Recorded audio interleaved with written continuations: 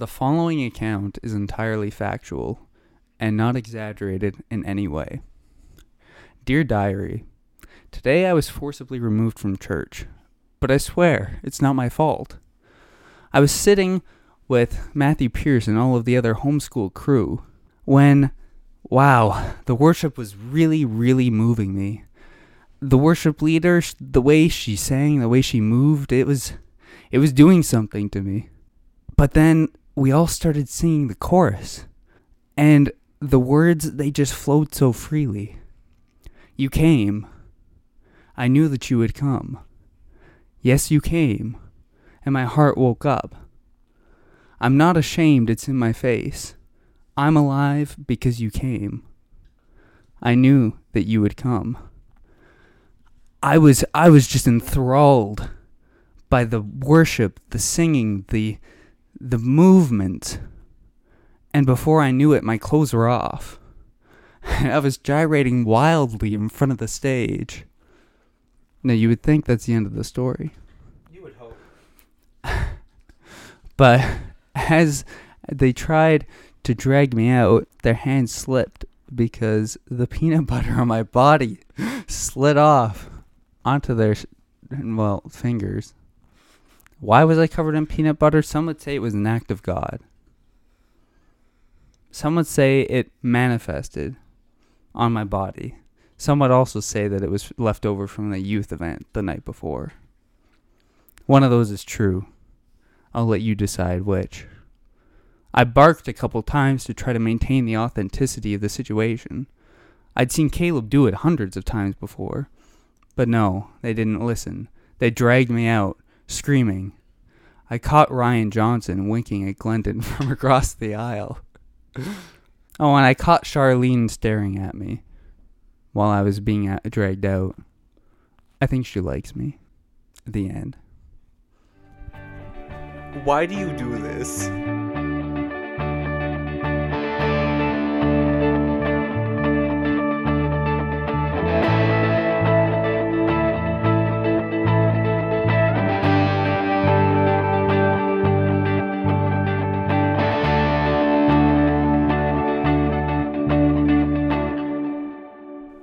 Sarah, I want you to know that the first 10 minutes of every episode of this podcast is purely for Noah and nobody else. Man, that was long.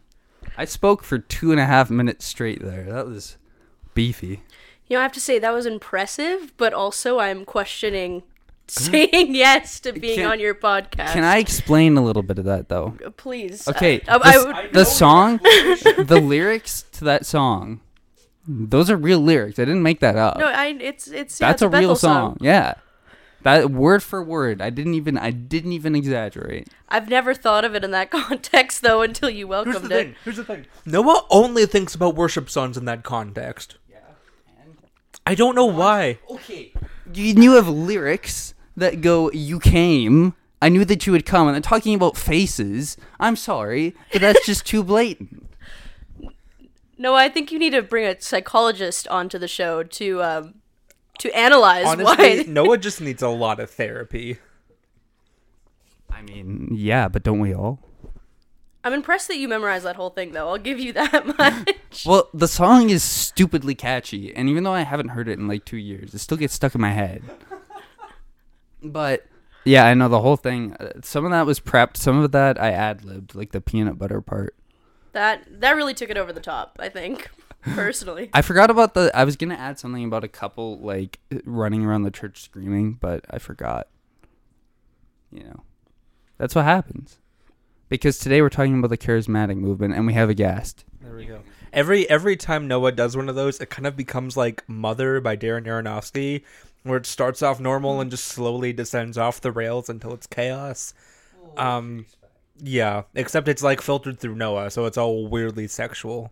I resent that fact and counter that I'm no more weirdly sexual than Aronofsky himself. This is how the podcast goes. Okay, we have a guest we've got to introduce. We have a guest, for once. Do you want to introduce or do you want me to? You do it. Okay. Today on the podcast, well, we're out of the bedroom, by the way. We are out of the bedroom. We're in. I don't like how We're in what I Wow, everything about this so far is not what I expected. we're in what I call the kink room. Yikes. That's also not true. It is entire. This is when we talked previously about people having too much fun in public at the university. This is the room we were referring to. I have nothing to say. It's called Wow. a prayer room, but it really isn't used for much prayer. I mean, unless you consider that a form of prayer, which it could be. Point is, we do have a guest though, and that's why we're in this room. We couldn't just record in Glendon's bedroom. We could. It would just be different.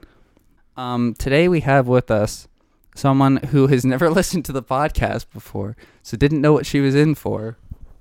You can tell she's never listened because she said yes. Yeah. Exactly. We forgive her though because she's currently working basically an almost full-time job, but not quite full-time. Yep. While finishing university and planning a wedding, which is a lot to do in a year. Yeah. So I'm not going to give her full name because I didn't ask about that earlier and I forgot. What do you mean? But I know her full name? no, but whether she wants to be publicly known to be on the podcast. No, it's okay. You can say my Nobody full listens. full name. Okay, we have Sarah Fenn today on the podcast. Give a round of applause. Wow. I'm both You're very welcome. excited and now incredibly afraid to be Yes. here. You should be. After the first 15 minutes, it becomes mostly alright. We're already 7 minutes in. That kind of disturbs me. This is your monster. You did this. Yeah, I did. This is all planned. Okay, today we're talking about the charismatic movement. And also, I'm still kind of sick, so if I cough, I'm sorry. I'll try to edit it out, because that's what I do. Yes, today we're talking about charismaticism with a... Charismaticism? Yeah, charismaticism. Is that not what it is? I don't think that's right. Yeah, it is. Charismatic. I don't know. I don't actually know. Charismaticism. Whatever, the charismatic movement, whatever you want to call it. I'm pretty sure charismaticism is fine. It's basically the other half of the evangelical coin. Sure. I mean, the evangelical coin has a lot of parts to it. It's more of Okay, an true. evangelical die Dodecahedron. or yeah. I mean, yeah, fair. Glendon's currently eating cookie dough. I just want to point that out. I mean, so am I. Are you done your cookie dough? No, Okay. we didn't bring Noah any. Yeah, I saw you stop at the cookie dough truck. Did you watch us stop? Yeah, I did. I even thought about getting you one, but Did you really? We were walking past. I'm very tired, by the way, because I have a presentation tomorrow that's not finished yet. Anyway, we were walking and Sarah was like, "Hey, do you want to get cookie dough?" And I was like, "Sure, I guess." And then we got cookie dough. And then I didn't think to get you any. Apparently, Sarah did. I just thought you'd think I was shady if I asked for two, you know? Trying to be honest I here. honestly think he would have. I mean, that's fair, but you also did kind of say you might bring chicken. I last did. I week. even tried to, but it didn't. Chicken? I was going to, yeah. Yeah. Sorry, friends. Next time. It's okay. I found out there is like a yum yum chicken in Airdrie. There you go. So you gotta Yeah. go to it. It's so good. I didn't even know that was a thing. For anyone listening on the podcast, Yum Yum Chicken in Calgary is the place to go.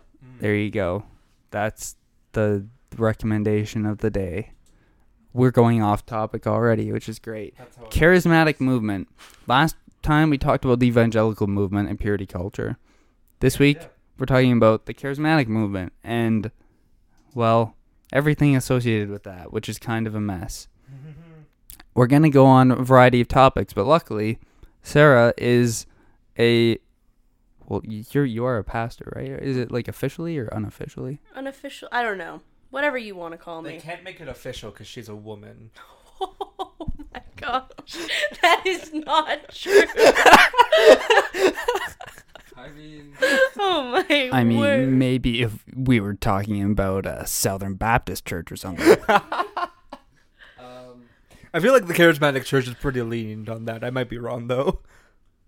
It depends on the charismatic guess. church. I mean, yeah, when you think of the big charismatic churches, though, yeah. Because I know the Nazarene Church doesn't care, and they shouldn't, because it's a dumb rule. Well, that depends on the Nazarene church also. Most of the Nazarene Church doesn't care. Like, they have nothing They've accepted women pastors since their like inception. You sure about that? I am sure. I have friends who are in the Nazarene, and they're like, yeah, nobody cares.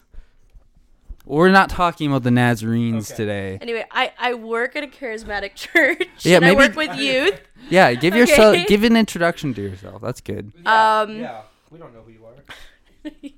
Yeah, this is a very close topic to my heart, as the church where I became a Christian was a charismatic church, and grew up in it. Now I work there as the youth pastor / director. It's not because I'm a woman. It's just because I don't have an official biblical schooling thing yet to tie to my name, or any sort of membership with the denomination or whatever. So I work with youth, and I go to that church, and that's me. Is there anything else you want to say? Not to introduce myself particularly. I'm sure I'll have lots to add as we go on. Okay. So this all started because Glendon sent me a message saying he was upset and wanted to rant. So here's your opportunity. Should I just tell the story? Yeah. So as a preamble, when Noah told me he was putting this podcast together, he was like, "Yeah, we're gonna get Sarah on," and I don't know if he specified which Sarah he meant, and so I assumed Sarah Joy, which was a mistake on my part because you guys aren't on speaking terms. And so I think the next day or like 2 days after, I was in the commuter lounge and the two of you were there, and Noah was like, "Hey, the podcast is gonna happen," and you were curious about stuff, and so I just started talking about things, and then halfway through I was like, "Oh wait, this is the Sarah that's gonna be on the podcast. Maybe I shouldn't spoil my entire hand." I don't think I said too much though. I feel like I said the punchiest thing, but so if Sarah doesn't sound suitably shocked, that's why. I've been pre-told. Man, I'm gonna try and not fall asleep this podcast. That's my goal for today. So yeah. Okay, Glendon's drinking something. It could be alcohol, but I can't verify. Oh, I hope it is. I've got a story about that if you want. I bet you do. So, you're familiar with the Carry the Love event. Yes. So the Carry the Love event is something, I think this is the second time it's happened at Ambrose. You should also say who sponsors it. Who does? I don't know who sponsors it. I think is it a YWAM? I think it's YWAM or Cape and Ray or something Yeah. like that. Cause yeah, like the person who brought it to Ambrose was like associated with, I think, YWAM, and like, I don't want to just blanket diss on YWAM or Carry the Love or anything. I think there are valuable parts of those, and I'm sure we'll get to all of that. This is a story about my specific interaction with this event in this year. So last year I went, and it was like just okay. It was, I think the thing that struck me the most is I wound up feeling like it was like a youth convention. It was at Ambrose, and there's a lot of Ambrose students there, but there are also like high school students, or not Ambrose students at the very least, and it felt more catered to them. And so I walked out being like, well, that was interesting. And there's a lot of like, mostly just stuff I wasn't expecting because I wasn't ready for like a big charismatic event. And so there'd be like, yo, anyone here with like a sports injury? And I'm like, that's a really generic call out, but sure. Okay. And so they do like a lot of those sorts of things, and like a bunch of prayer stuff, and like worship, which I remember being fairly generic. But then like, I think the message was good from what I remember, and I went and experienced God in some fashion, and then so I was like, okay, this wasn't what I was expecting. I was initially disappointed, but like whatever. And so this year I was like going through a bunch of stuff. I've like talked a little bit previously on the podcast. Ooh, a statement of faith. It is a YWAM, because that's what I thought. Talked like previously on the podcast about like a little bit of how crazy this year has been, and like a lot of discovery of self and like formation of identity. And so I was like, maybe not at a low point, but I was definitely at a point where I was like, hey, there's this event. It was February 14th, the day the last episode came out. Valentine's. It was Valentine's Day. That's not why I was at a low point. I was fine. I don't think it was related anyway. And so, yeah, I was like, hey, there's going to be this event. It's going to be not what I expect, but, like, God will be present, so I want to show up. And wound up being very discouraged.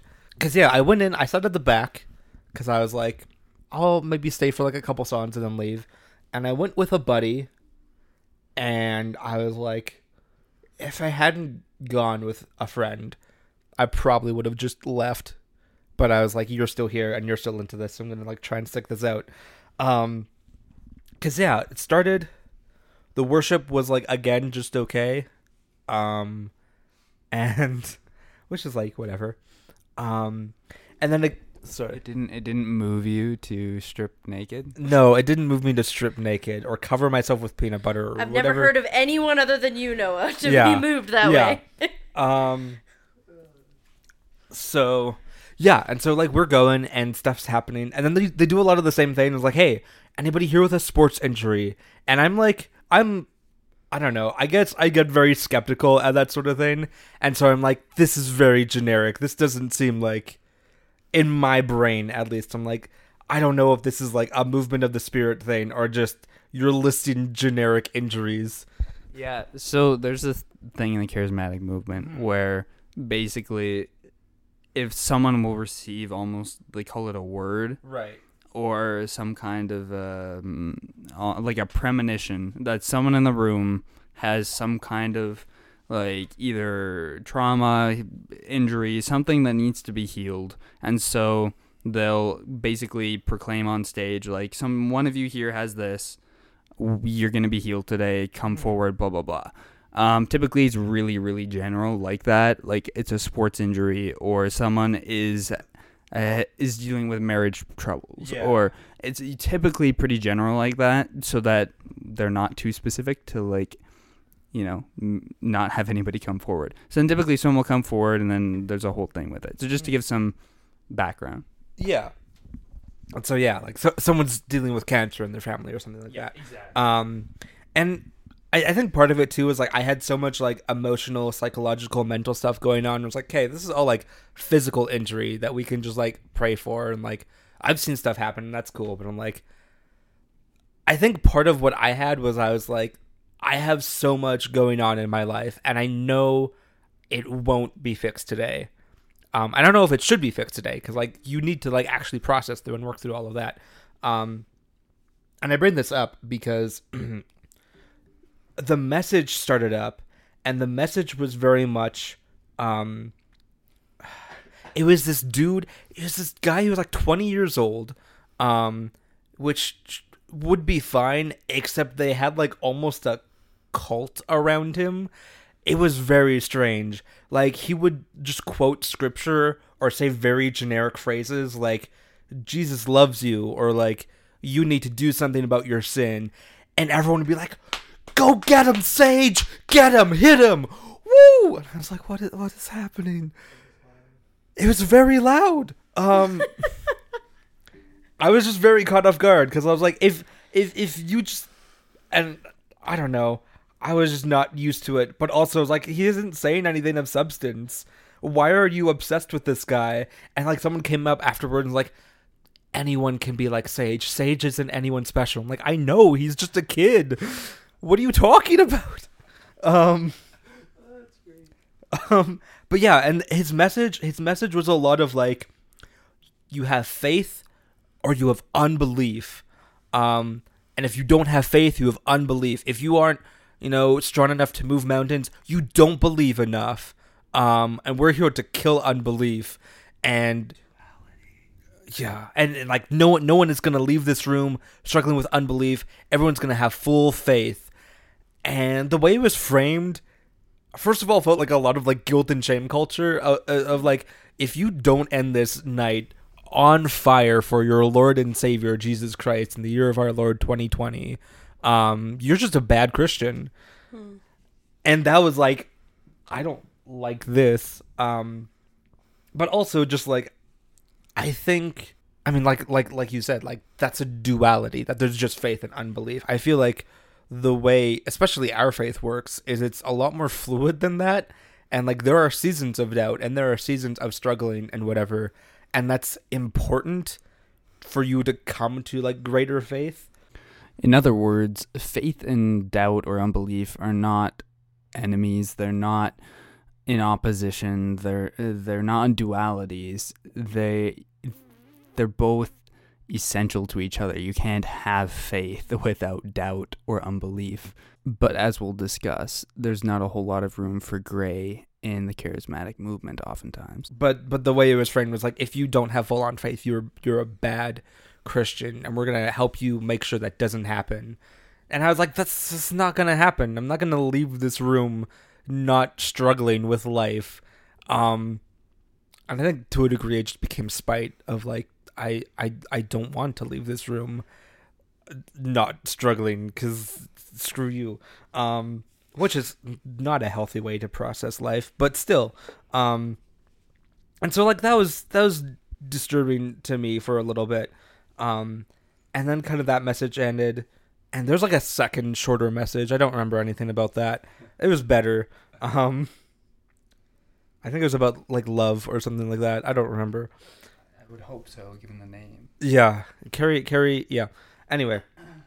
So then like transitioned back into worship, and I kind of like sat in the back and contemplated stuff, because I was like, okay, this isn't what I expected, this isn't what I wanted, but I still came to experience God. I'm going to stay here. I'm going to figure this out. I'm not going to just get mad and leave, because it's not what I'm used to. And so I stayed in the back and like kind of contemplated through stuff as worship was going.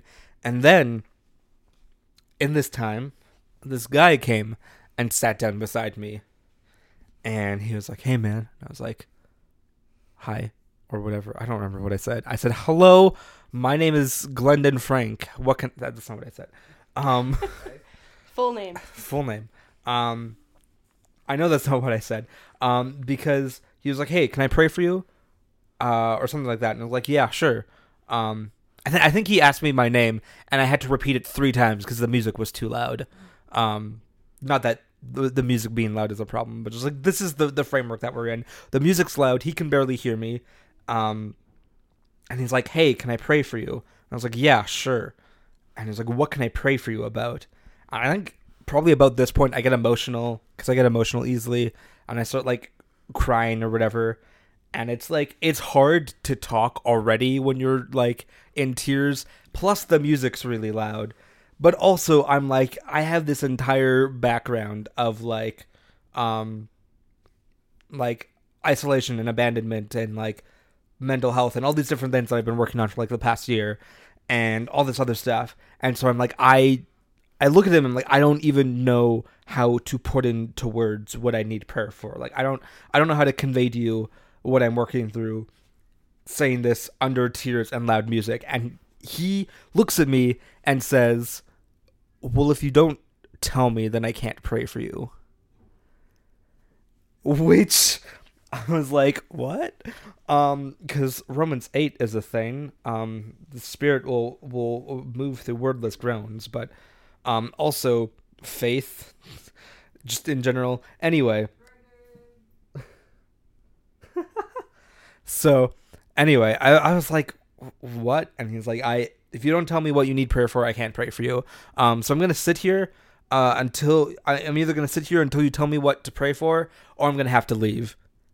Do you want me to stay, or do you want me to leave? And I like didn't answer, because I was like, I want you to pray for me. I don't want to say go away, because like I want somebody present in this time.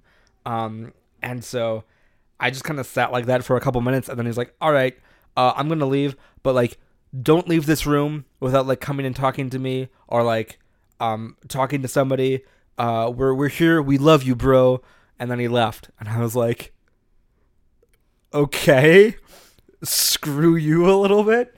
So then the event ended, and I was very, very discouraged. I wound up just kind of like going down to like the res basement and yelling at God for a bit.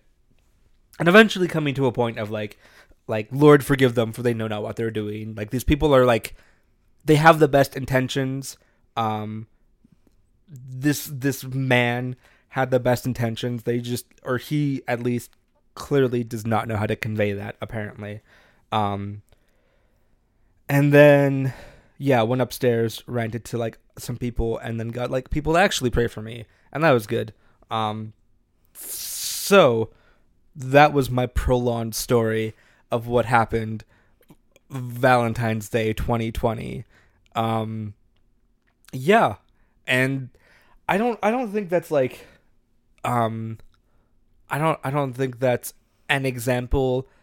I don't think that should be held as an example of the entire charismatic movement, and not even like the worst of the charismatic movement, even, because like things get sketchier than that. But it's just like some of the some of the encounters that I've had. I've been very like, I don't want to say that one was a little damaging, but it's like you get on this level of like, I don't know. I'm gonna stop talking. Okay. I don't know what you were going to say at the end I there. don't know what I was gonna say at the end. I'm half awake. Okay. So, Sarah, care to respond? I'm a moderator now. Yeah, it makes me sad when even Noah, your story at the beginning, as much of a joke as it was, it makes me sad that I think of this documentary I watched in Bible college, my 1 year at a charismatic Bible college. We watched a documentary called Marjo. Have you guys heard of it? It's about this kid who his parents literally named him Marjo, meaning Mary Joseph.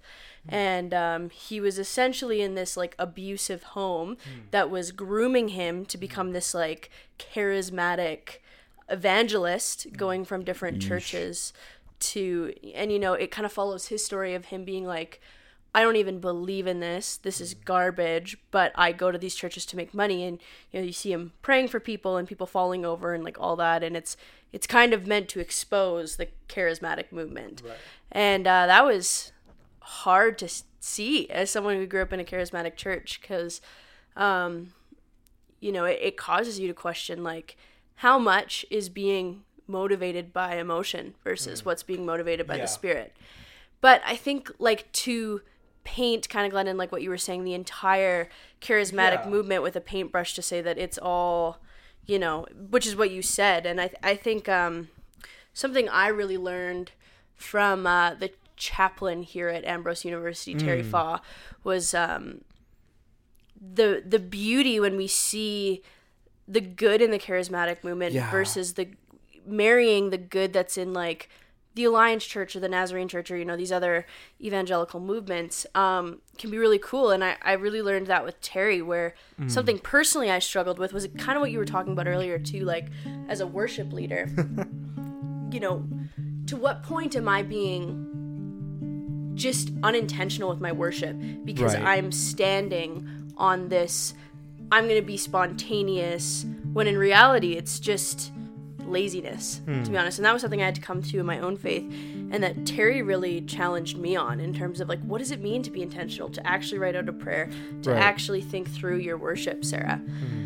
And but at the same time, I would never want to lose that spontaneity. So I think it's a balance, and it's exactly like what you said, and this is what we were saying when we got into it in the commuters lounge. Like, I, as a working with youth, like there's times where they just say like, Sarah, I can't talk to you, and I have to just trust that if I pray for them, that the Lord's still going to move. Exactly. Even if I don't have the words. Yeah.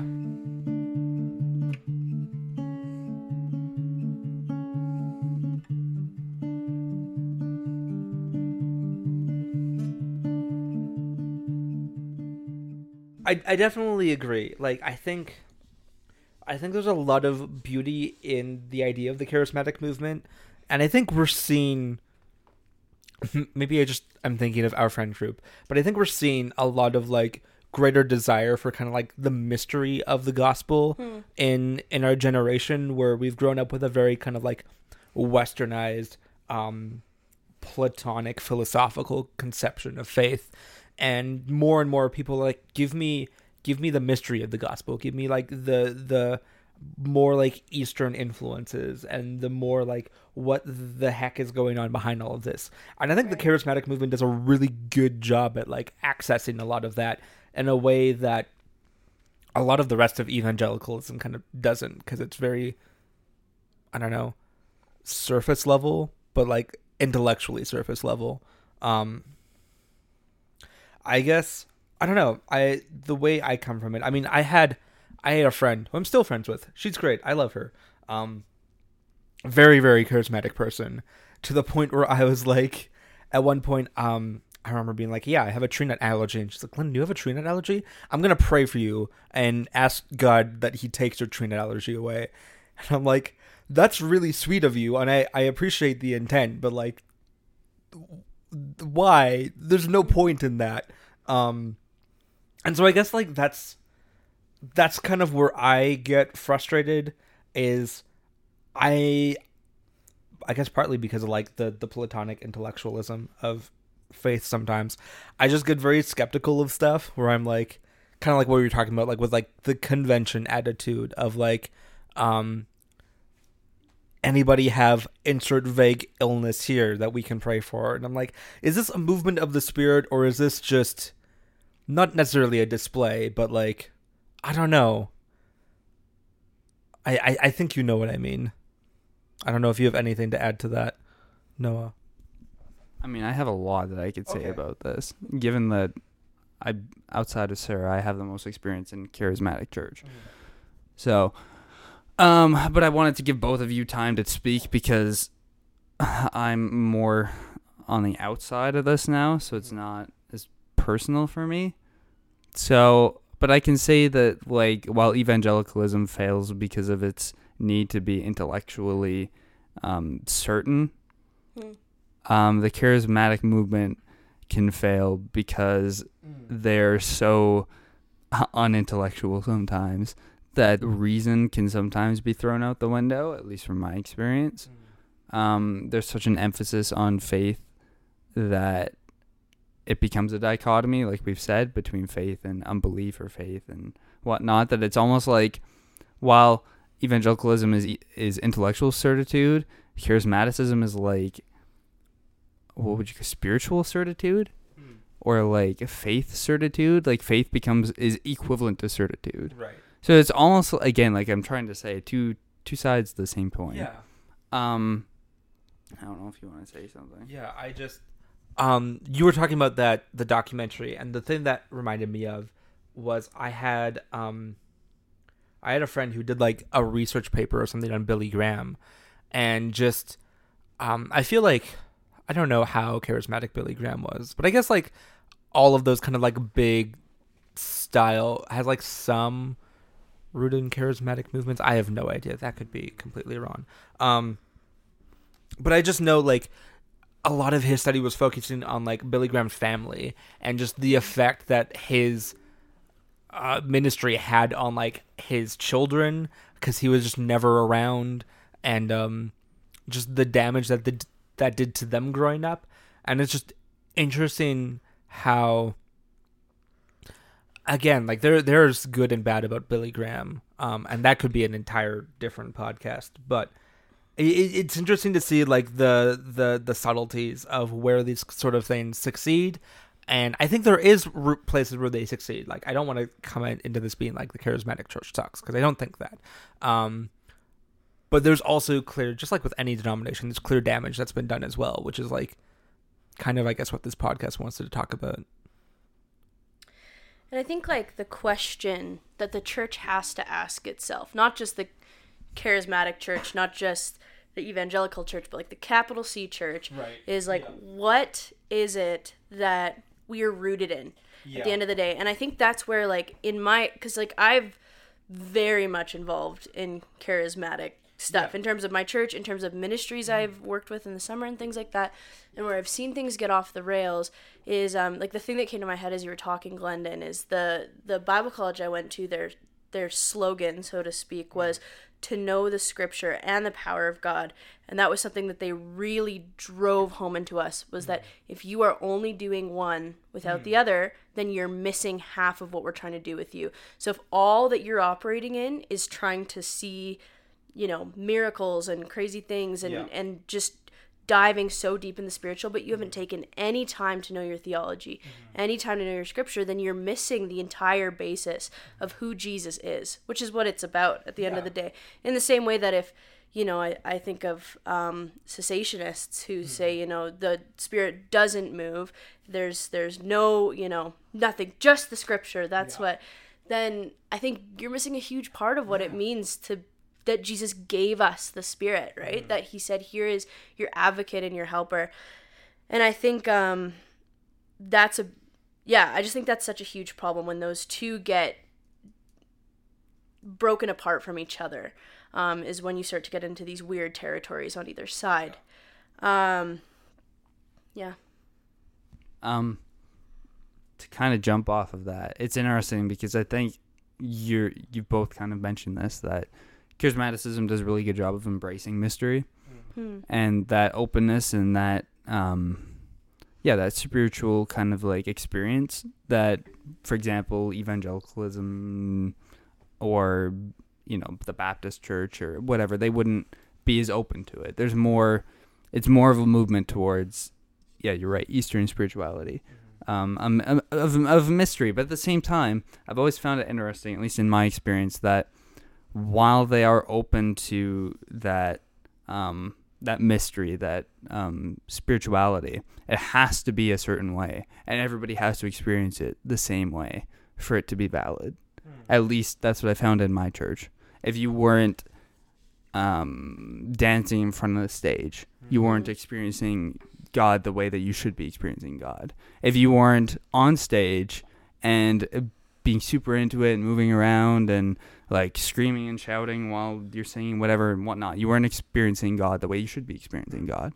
Right. And I could expand that to any kind of example. So while there is like definitely an openness to mystery, they still fall into that damaging category of making spirituality be one thing that has to be experienced in a certain way. And while there are a variety of things, for example, like speaking in tongues, being slain in the spirit, running around the church shouting and experiencing God, or stripping naked in front of the stage. That might just be you, Noah. But there are a variety of accepted ways, but you almost have to do those ways to be seen as properly experiencing God, or as adequately experiencing God, I would say. So I think in some ways, Sarah, you mentioned this, that it becomes so focused on the miracles themselves or on the displays themselves that it loses the spirituality behind it. And it just becomes a display instead of authentic, because if you're not displaying those things, if you're not doing those things, you're not experiencing God right, or you're not actually experiencing God at all. Like I had a friend who recently went to, I almost have two examples. I have two different friends who went to two different churches. Two different friends? I know, it's shocking. Oof. One went to the Bethel Supernatural School service in Reading, and one went to a charismatic service in Calgary, actually. And the one who went to Reading experienced dog barking, like people barking like a dog, which is why I threw that into the story, because it's a legitimate thing in charismatic churches. I'm not quite sure what the reasoning behind that is. I don't know if you have any insight. I haven't experienced that in my charismatic circles, but I've heard of it as well. And so like barking and, the typical speaking in tongues, running around, etc., so forth, being slain in the spirit. But then when the pastor came up to speak, apparently it was a student pastor who had been drunk in the spirit for 6 weeks. And so when she spoke, it was like gibberish, basically. And she was like stumbling around and basically acting drunk, but it was drunk in the spirit. And I'm like, like, that's fascinating. But then in Calgary, We're like drunk on the spirits, am I right? oh, that's pretty good. And then in Calgary, I had a friend who went to a charismatic church, and everybody else is kind of like being slain in the spirit, falling down, speaking in tongues, etc., and so forth. And he's standing there, and he gets pointed at to do something. Like, what happens is a pastor will point at you, and you're supposed to like fall down and be slain in the spirit, basically. At least from what I understand. That's one I haven't experienced. And he just stood there, and he's like, I'm not like I don't know what I'm doing right now, and it becomes a really awkward thing because he doesn't experience spirituality in that same way. Right.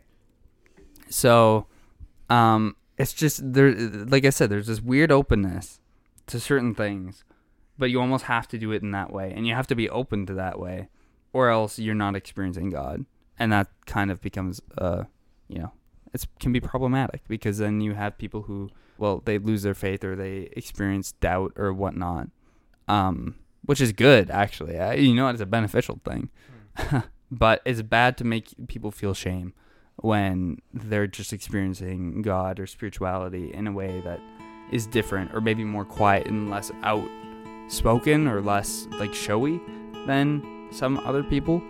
Like, you can experience God in different ways, and while I love like the emphasis on the body and the goodness of, well, I don't know about that, but at least bodily experience in the charismatic movement, it takes spirituality and makes it material and bodily, which is something that's missing in a lot of churches. That's a great thing, and I love that, but it becomes such an emphasis on having to do it that certain way that you lose sight of what's behind it, and you start to almost like idolize or exalt, whatever term you want to use, the showy aspect of it, or the experiencing of miracles, or so on and so forth, instead of the actual like spirituality rooted behind it.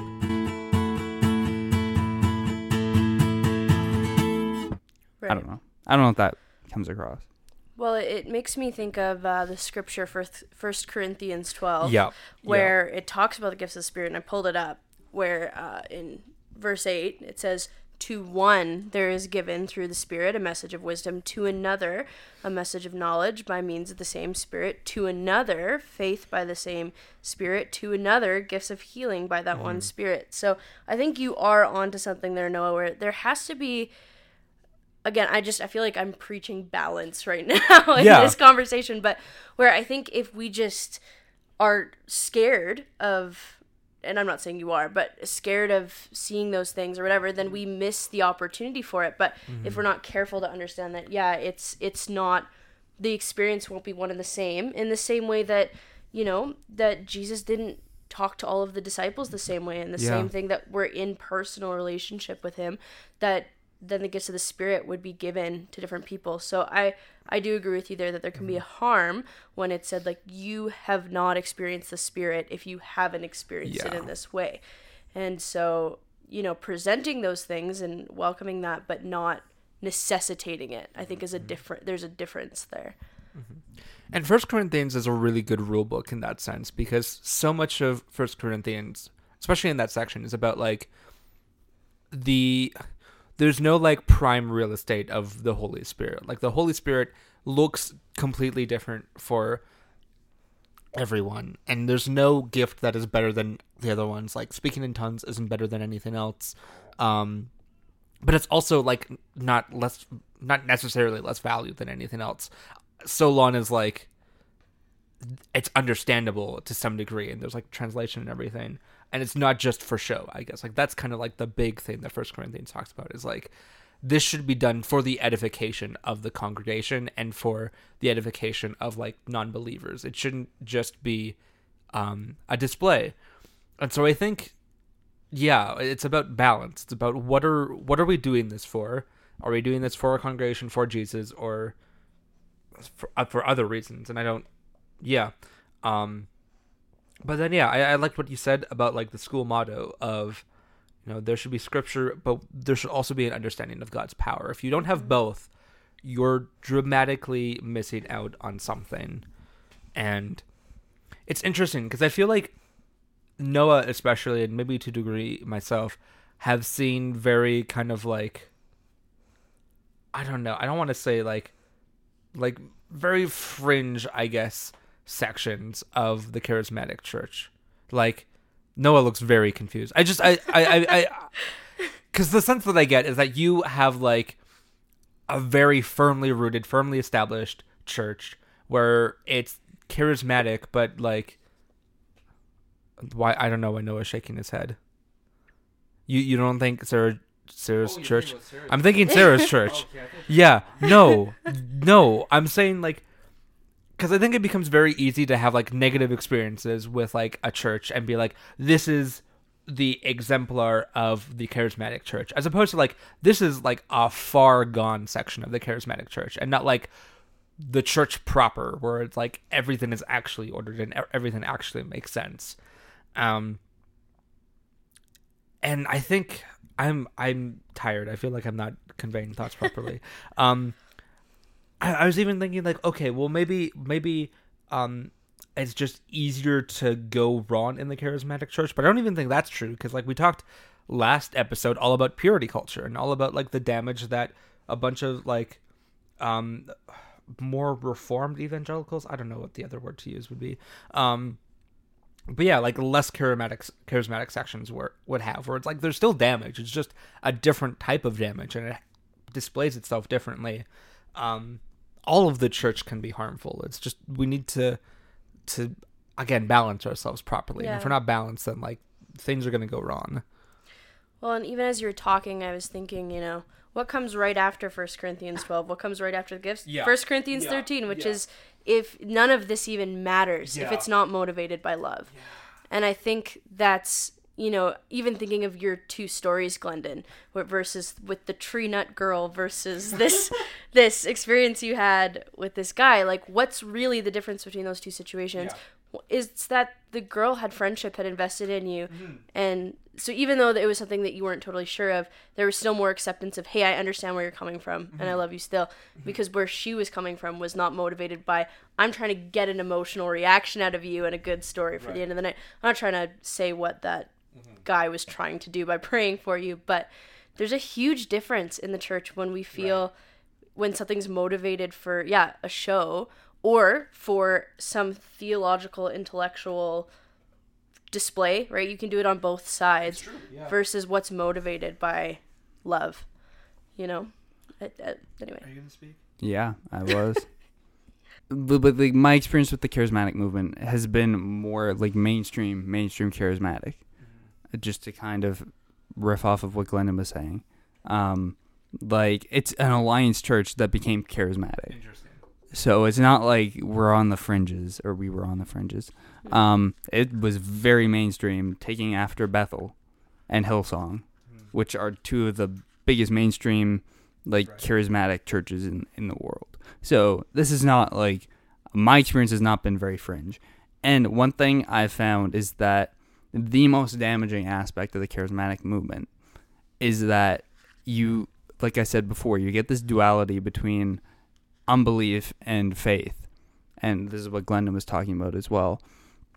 But what happens is that you become so afraid of unbelief that even the mere mention of something like, oh, I might be sick, or, oh, I'm having a bad day, or, oh, I'm feeling depressed today. It's like, oh, no, you're putting that spirit over you.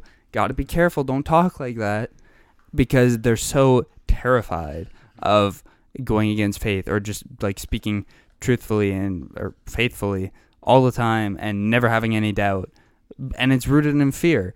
And then you end up into the word of faith movement, where if you don't have enough faith, then you're not healed. Or if you don't have enough faith, then bad things will happen to you. And the charismatic movement is perhaps more susceptible to that, because of its emphasis on, like, such a strong emphasis on that form of faith. Right. That's necessary for, like, if you don't have enough faith, miracles won't happen, basically. Right. You want to have enough faith for miracles to happen. It's actually the other half of that song I sang at the beginning of the podcast. Like, you are a miracle working God, and if you don't have enough faith, God won't perform the miracles. And I know Glendon wants to talk, but I need to finish my thought, or else I'm going to forget it. It becomes incredibly damaging when you begin dealing with the LGBTQ community or the disabled community. Right. And these are people that will not, it doesn't matter how much faith they have in being healed. It's part of who they are. And that's a beautiful thing. But oftentimes, and I'm going to call out the charismatic movement especially, even though and certain it's in evangelical and Baptist churches as well. It's not solely the charismatic movement here, but because of their emphasis on faith healing, it becomes a movement that's rooted in shame, where LGBTQ people feel like they just don't have enough faith, or they're not good enough, or they're not worthy because they aren't healed of what is considered a sin, when in reality they are beautiful as they are. And that's similar for disabled people. I do, like, while you're right, everything needs to be rooted in love, 100%, I agree. I feel like oftentimes it's so rooted in the faith and in the miracles and in the showiness that you do lose that love. And that's why, and Glennon's right, this is a problem in every denomination. But it's just charismaticism in particular seems to be doing the most damage in that regard, especially with conversion therapy. I mean, Bethel is still a proponent of conversion therapy, and they preach about it, and that's troubling, if not like worse. So that just needs to be said. And also it harms poor people because they think that they're poor because they don't have enough faith, which is a big problem and not right at all. Again, shame is bad. I think, and you kind of set this up for me already, but I do think that issue with not being comfortable with doubt is something that is universal in the Christian faith. And I think it's something that, especially in this generation, we need to talk more about because, like, on the flip side, with strong conservative Baptist movements or whatever, you have hardcore literalism, where people are like, hey, if you doubt even an iota of this being absolute historical truth, you're not a good Christian. And people run into like science and whatever, and they say, wait, this doesn't line up. And then they fall away from the faith because they're like, well, I can't reconcile these things. So I think doubt is just kind of a universal problem that we need to work through and be like, hey, people in the Bible had doubt all the time. Like Moses sucked for a majority of his leadership because he was just frustrated with himself, didn't believe in himself, didn't believe in his people, whatever. So yeah, I think doubt is like a universal thing that we need to work through. It's interesting that you brought up conversion therapy, because I think I saw an article. I saw an article and then I saw a post from a guy who I met a couple summers ago and had basically introduced himself as like, hey, I used to be gay and I'm not anymore. And I'm like, that's skeptical. And now I saw a post that was like, yeah, conversion therapy doesn't work. It's not functional. The church tried to convince me that I wasn't gay. They were wrong. I am gay. This is who I am. This is fine. And so it's just interesting to me because I was the only person I'd seen who was like, this guy seems to think it works. I'm skeptical, but like even he was like, actually, this is just deceit and shame. And this was only like destructive for me and my faith. This wasn't actually constructive at all. So that is definitely an aspect that we need to break.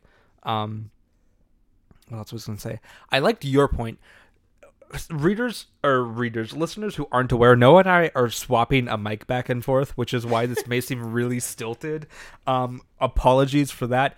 But yeah, Sarah, you were talking about how kind of like hardcore intellectualism is almost like the opposite, like the flip side of the coin of like the hardcore spiritualism that like can push people away. And I think that's really interesting because I know a couple of people who are like severely burned by the charismatic church in one way or another, and so as a result leaned hardcore into intellectualism and hardcore into like doctrine and whatever. And if you don't have proper doctrine, then you're a bad Christian and you don't believe properly.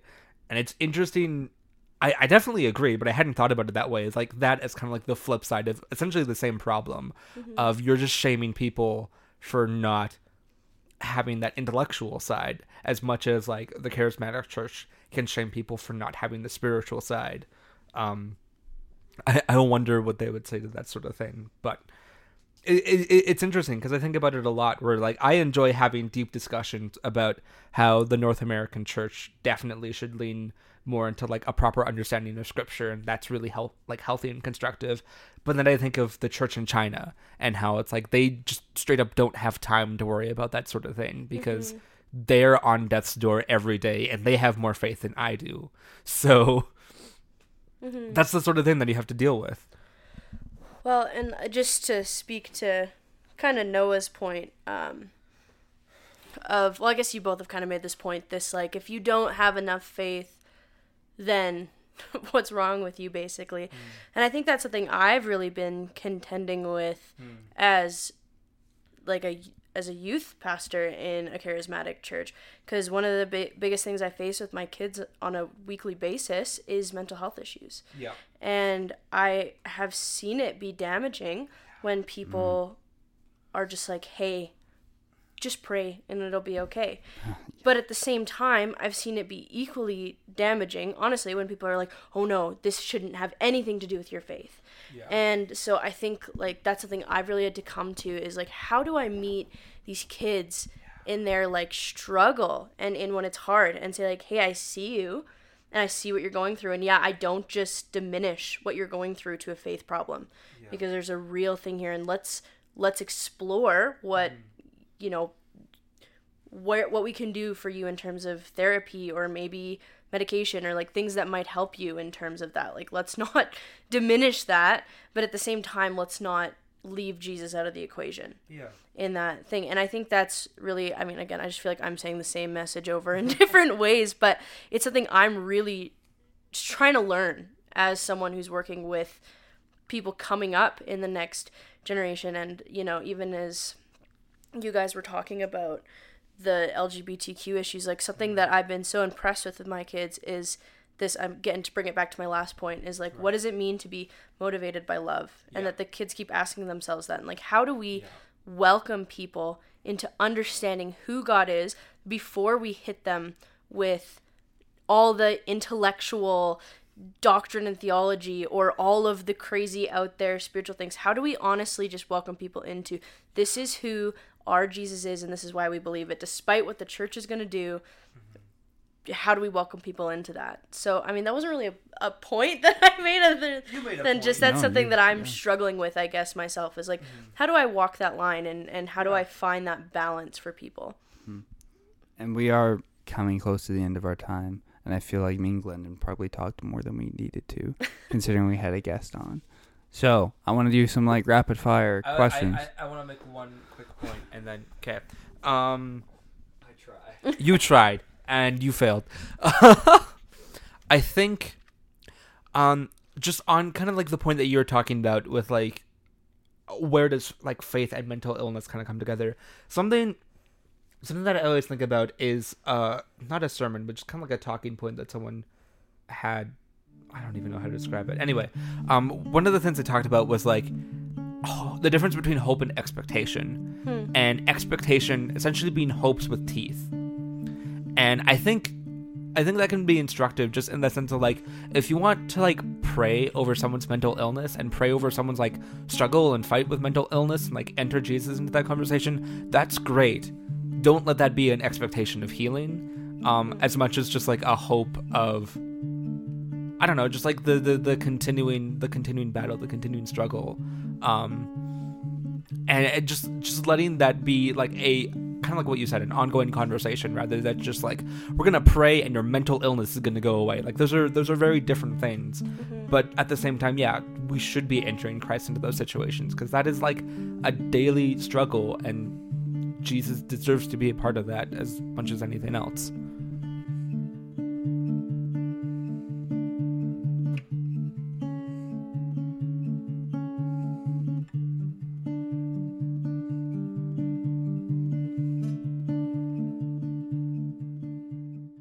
Yes, faith won't make your mental illness go away. Okay, done. I was really pressed for time at this point, so I was trying to get Sarah some more talking time because she had to go really soon. So that's why I kind of brushed off Glendon's point there. But what he said was actually really, really good, especially since one of the key talking points of the charismatic movement is that you need to have this expectation of miracles happening, or else they won't happen. Like, you have to expect it. It's not enough to just have hope. So I really appreciated what Glendon said there about having hope, and that you don't need to have that expectation, because that will usually only lead to shame and further suffering. Sarah, Rapid fire questions. What makes you remain in the charismatic movement? What appeals to you? Ooh, that's a good question. Because I still believe in it. And I think that as much as there's poor examples of the charismatic movement, as there definitely is, I think there's poor examples in any denomination of the church. Mm-hmm. And I think that like when I look at my church, I feel like that's a place where I can be a light and that I can contribute something. And so really, I feel like no matter what, when people are growing in their faith, in the same way that when kids are trying to learn how to walk, people are going to fall down, things are going to go wrong, and that's the reality of being human. That doesn't mean we should make an excuse for hurting people, but I think I'm willing to be a part of that growing process in a place where I see hope, like exactly what you just described. Yeah. So you would say there is hope in the charismatic movement? Oh, 100%. I think that yeah, of course, there's problems. And I think going to Ambrose really has opened my eyes to some of that and learning this exactly what I'm talking about in terms of balance. But I think that it doesn't need to be written off for sure. If you were to point listeners to one kind of like positive example of charismaticism, or like a church or a book, something that a podcast, sure, something that they could kind of explore to see a positive example of the charismatic movement, where would you? Oh man, that's a question I hadn't thought about.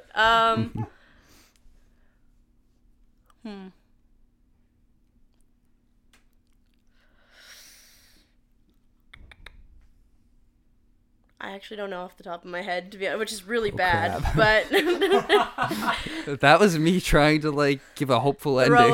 throw a bone. Yeah. Honestly, just because I can't think of anything like that's specifically charismatic. Yeah, come to my church. Come to good old Calgary Full Gospel. It's a great place, in my opinion. And you've done a lot of good work with the youth there. Yeah. I feel like should be pointed out. Yeah, I You mean, in particular, at least from what you've told me. thanks. No, yeah, I don't know. I think. Sarah is keeping the church alive. Well, that's definitely not true. But no, I think there is hope, and I think that yeah, there's no part of me that says that I want to give up on the charismatic movement, because I think that there's a lot of things that that particularly the North American church is missing. That's valuable. Yeah, as long as it's rooted in Jesus at the end of the day. I like it. Good answers. Okay. 15-second recommendations from everyone about anything. Knives Out. Good. I've read a book called Educated by Tara Westover. Probably one of the most important books I'll ever read. It's phenomenal. It's a memoir about growing up in a fundamentalist Mormon church. That's more than 15 seconds. What do you do? And basically read it and enjoy it and embrace her seeing through her eyes the trauma that is experienced in abusive religion. And also it can be motivating because she went to Cambridge and she did no K-12 education, and it made me motivated to want to go to Cambridge. Yay. How dare you say 15-second recommendations, then give a 2-minute rant? That was like a minute and a half. But anyway, Sarah, go. All I've been reading is literary criticism, so I have no good. Give recommendations for literary criticism. Philip Sidney. I have not enjoyed what we've read so far, to be honest.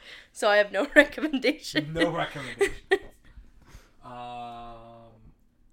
Okay, well, there is hope in the charismatic movement. There's an openness towards things that a lot of the churches shut out. It's true. But there just needs to be maybe more balance and care for those who are doubting and not make them feel shame. We need to put the care back in charismatic. Oh my gosh. I want to say one more thing too, just real quick, Good. and then I really gotta go. Yeah.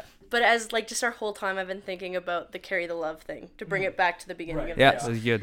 And I actually know one of the people who was like on that team. And it is like, it's so funny because it really is just this whole balance thing we've talked about. Because like I've seen this woman just in ministry, just loving people well and like having those moments. So it's really funny and true of the church that you can see these two like dichotomies happening at the exact same time in the same place, where it can go so completely wrong and like put you in a state of just like anger, but where it can also go so completely right. So I think that's a bigger question that we have to ask ourselves in the church. I was really scared that you were going to say that you knew Sage after I like totally roasted him. I don't know who that is, but yeah, and it's interesting because like this year I was going to say this year more than last year, it was less Amber students and more high school students, which was interesting. There was only like maybe a dozen or so Amber students, if not less than that. But you did see a lot of high school students there who like maybe like hadn't encountered Christ in that way before, and like were clearly being like moved and changed and everything. Right. I was like, good for these people. I'm just very frustrated right now and like totally need to leave. So yeah, it's interesting how like, and I think you see that anywhere in the church where like that dichotomy is present, and I think it goes back to that point we were talking about like not universalizing like specifics of the church. Yeah, 100%. Of saying like everyone receives Christ and views Christ in different ways, and that's good and valid, and we need to celebrate that. Yeah. Okay, well, we've got to stop. Yeah. Glendon went on a little bit there. I'd respond, but Sarah has I have to go. Sarah's you guys pictures. Can keep talk. I want to thank Sarah for being on the podcast. I'm sorry that the two white guys talked for too long. I tried my best. I feel really oppressed right now. Yeah, it wouldn't surprise me. I'm sorry for insinuating you weren't a pastor because you were a woman. Oh, that's okay. Thank you for joining, though. We appreciate your insights and for providing a balance to our critiques. Finally. Of the charismatic movement. Hey, it's my pleasure. I don't think there's anything more we need to say, to be honest. I don't think so. That was really good. We should try having guests on more. We need to have guests on more often. I feel like what we need to do in the future is maybe limit what we're saying a little bit more and ask more questions. Maybe. Because asking questions at the end, I feel like, is really good. Yeah. Like, we got some good... I mean, she wasn't ready for the one question, but... Yeah. I feel like there's nothing wrong in having a conversation. I feel like we need more mics. Yeah, that would help. Though I'm glad it did limit you and I to talking at least a little bit. If we both have had a mic, it would have been even more straight white guys taking over the conversation. So yes, I'm a little bit sorry that we couldn't get more of Sarah into the conversation. Maybe we had too many stories that we wanted to tell. We had a lot of stories, and I think just the way this was formatted, was very panel-esque, where it was just kind of like one person talks and one person talks. Yeah, which is good. I kind of like that. Yeah. And I don't know if that was just she wasn't comfortable in interrupting us. We need to be interrupted. I wanted to interrupt you all the time. Yeah, I know. I could tell. And I wanted to interrupt you too, but I would wish Sarah would have maybe been a bit more pushy. Mm-hmm. But anyway, it was good. It was good. Good podcast. Good. Welcome to what we originally envisioned this podcast to be like, where it wasn't just us for 6 episodes. It only took 6-7 episodes. Yeah. I'm still dying from a cold. Thanks. I'm still tired because I got like 7-8 hours of sleep. I should feel fine. Yeah, you should feel fine. Are you still getting lunch with Ethan? Yeah. When's he gonna be here? He's in the commuter lounge right now. So. Oh, I need to go smack him. So. Okay. How do we end this thing? Good night, Seattle, Solon, Toronto.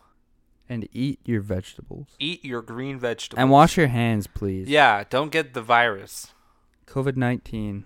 Did you see Weird Al posted the thing on Twitter? He was like, "No, I will not be doing my Corona." Oh, good lord. No, and don't buy Corona beer. Yeah. Buy vodka. Buy straight vodka. Don't drink water. Yep. Goodbye. Solon, Toronto. Goodbye, Toronto. Get naked.